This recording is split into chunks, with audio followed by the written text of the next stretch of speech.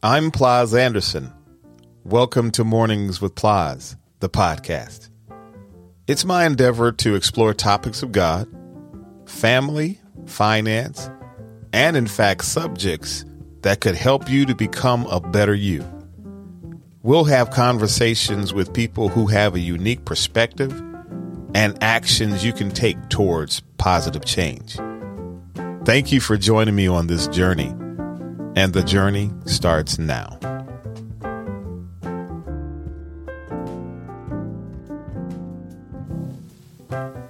Welcome to Mornings with Pleas, the podcast that helps you awaken the dormant, God-given potential that lies within you and embark on a new journey of growth and new possibilities with hopes of living your best life. I'm your host, Pleas Anderson, and in today's episode, we'll be diving into practical strategies to overcome procrastination and get things done. So let's get right to it. Procrastination is something we all struggle with from time to time. We find ourselves putting off important tasks, succumbing to distractions, and feeling overwhelmed. But hold on. Today, I'll be sharing some proven techniques to help you tackle procrastination head on and reclaim your productivity. But first, with this explanation of what procrastination is. By definition, Webster's dictionary says procrastination implies blameworthy delay, especially through laziness and apathy. I asked someone that question the other day, what do you think the definition of procrastination is? And, essentially they did say laziness. But however, another point of view says that procrastination has nothing to do with your work and nothing to do with being lazy. In fact, it is said that procrastination is a form of stress relief or stress management by default. You may have a habit of procrastination, and it is said that developed bad habits are the real cause of procrastination. And habits being broken into three parts are, number one, trigger. There are certain triggers that may cause one to enter into the place of procrastination. And most of the time it's said that stress is a trigger to cause people to procrastination. For instance, that if you have, very simply put, you're at your home and you want to clean out your garage, but your garage is filled with all kinds of things that you stored over the years. Maybe family members dropped some things off. And when you open that garage door, you see all this stuff that you need to clear out because you want to pull your cars in. You get overwhelmed with just the look of it all. And if you don't have even a strategy for that to clear it out, you'll start for a little bit and say, this is too much. And you close the garage door and leave it for another day. That is essentially the example of procrastination, but it's a trigger. It's a stress to seeing all of the overwhelming things, and then you put it off. Number two is it's a pattern. Normally we will develop a habit of dealing with day-to-day situations because our schedules are full for the most part. Either there's work, there's church, there's family, there's events, and so on and so forth. And then so we develop by default, unknowingly, a pattern of really to avoid doing something because there's everything else. And so that's the second part to habits. And then the third one is reward. What is a reward as it relates to procrastination? Well, silently, you somewhat reward yourself as a stress relief by putting it off, knowing you have to do it, but you're looking for some kind of relief. So you might move a couple of things around and make it look like you've accomplished something, but all in all, it's still there. It's just like sweeping dirt under the rug. You don't see it, but it's still there. So habits being broken into 3 parts. Those are the 3 things. Now, I have some strategies that I want to share with you. The first strategy I want to discuss is setting clear goals. Without a clear sense of purpose, it's easy to get lost in the sea of tasks and deadlines. Start by defining what you want to accomplish and break it down into smaller, manageable tasks. By setting specific goals, you can create a roadmap to that guides your actions and keeps you focused. Next is creating a schedule or a to-do list. I do this constantly. I always have notes everywhere of a to-do list of things that I want to do, whether they are simple or whether they are, kind of advanced. I have a to-do list that helps me break up things. This is a powerful tool for organizing your task and allocating time for each activity. I, in fact, have a little block. It's a square block, and it's broken up into 10, 20, 30, 40, 50, 60 minutes.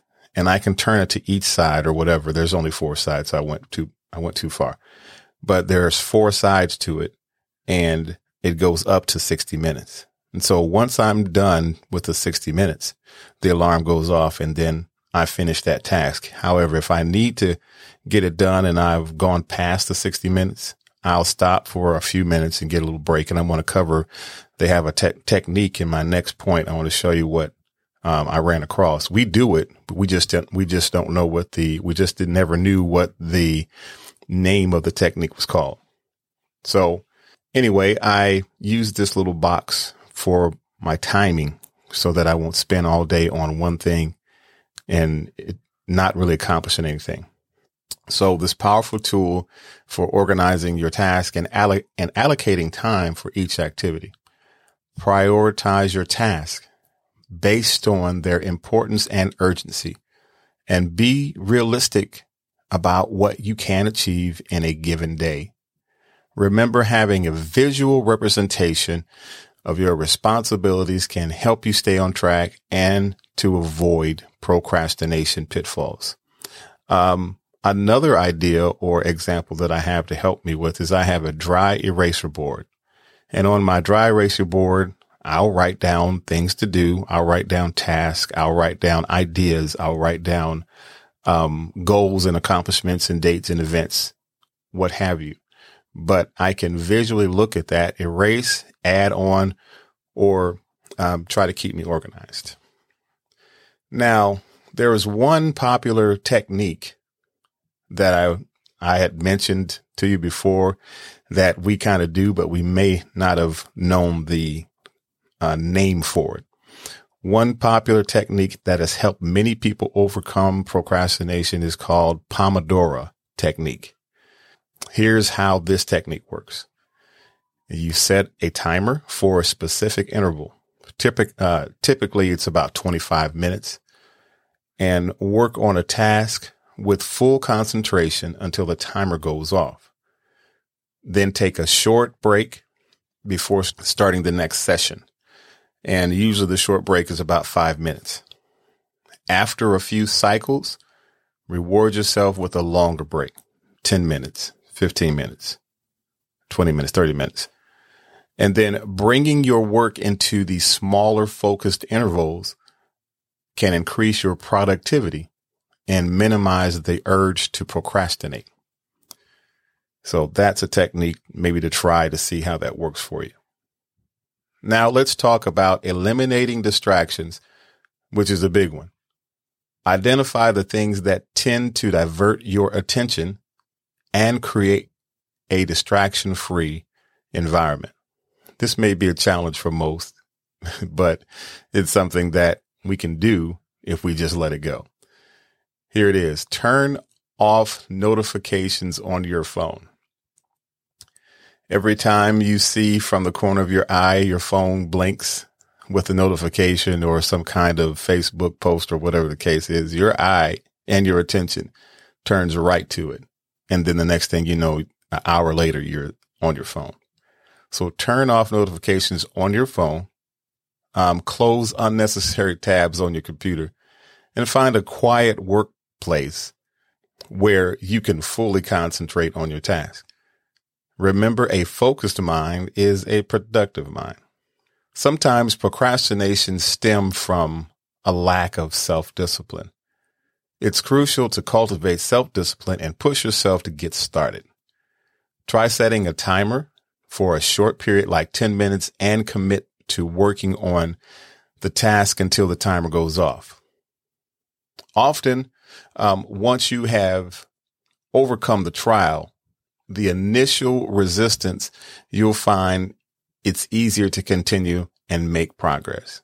Another effective approach is to break tasks into smaller steps. If a task feels overwhelming, break it down into more manageable chunks. By tackling one step at a time, you'll experience a sense of accomplishment along the way, which can motivate you to keep going. Now here's one that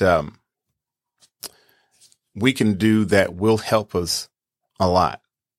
And that is finding your most productive time is another key factor in combating procrastination. Pay attention to when you feel most alert and focused during the day, and schedule your most challenging tasks during those periods. Utilizing your peak productive hours, you significantly increase your chances of success. Remember, it's essential to reward yourself for your achievements. Create a system of rewards for completing tasks by reaching milestones. Treat yourself to something enjoyable after accomplishing a task or a challenging task. These rewards can reinforce positive behavior and provide you with a sense of motivation and fulfillment. Seeking accountability is another powerful strategy. Share your goals and your deadlines with a trusted friend, colleague, of course, family member who can help hold you accountable. Regular check-ins and discussions about your progress can provide you with an extra layer of motivation and support. Now, lastly, it's crucial to understand the underlying reasons behind your procrastination. Sometimes it's just rooted in fear of failure, or trying to be perfectionism, or the lack of interest. You know, you need to do it, but you're not interested in doing it. Painting a room. It's a lot just to get started because you have to do the prep work. And thinking about it from that point of view, you'll probably put it off. But if you think about the end result of how it'll look, bright and refreshed, and then you can add new colors, and the possibilities are endless from that point, if you think about it from a different perspective. Take some time for self-reflection and consider addressing any deeper issues that may be contributing to procrastination. That's a wrap for today's episode of how to overcome procrastination. We've explored various strategies to overcome procrastination and boost your productivity. Remember, overcoming procrastination is a journey, and it takes practice and persistence. Try to implement these techniques and see if they work for you. If you found this episode helpful, be sure to subscribe to our podcast for more tips and insights on becoming a better you. And don't forget to leave us a review and share the podcast with your friends and colleagues. Thanks for tuning in to Mornings with Pleas, the podcast. I appreciate you, family, for riding with me on this journey. And of course, until next time, be balanced and be blessed. This is Pleas, your host, from Mornings with Pleas, the podcast. Keep looking up.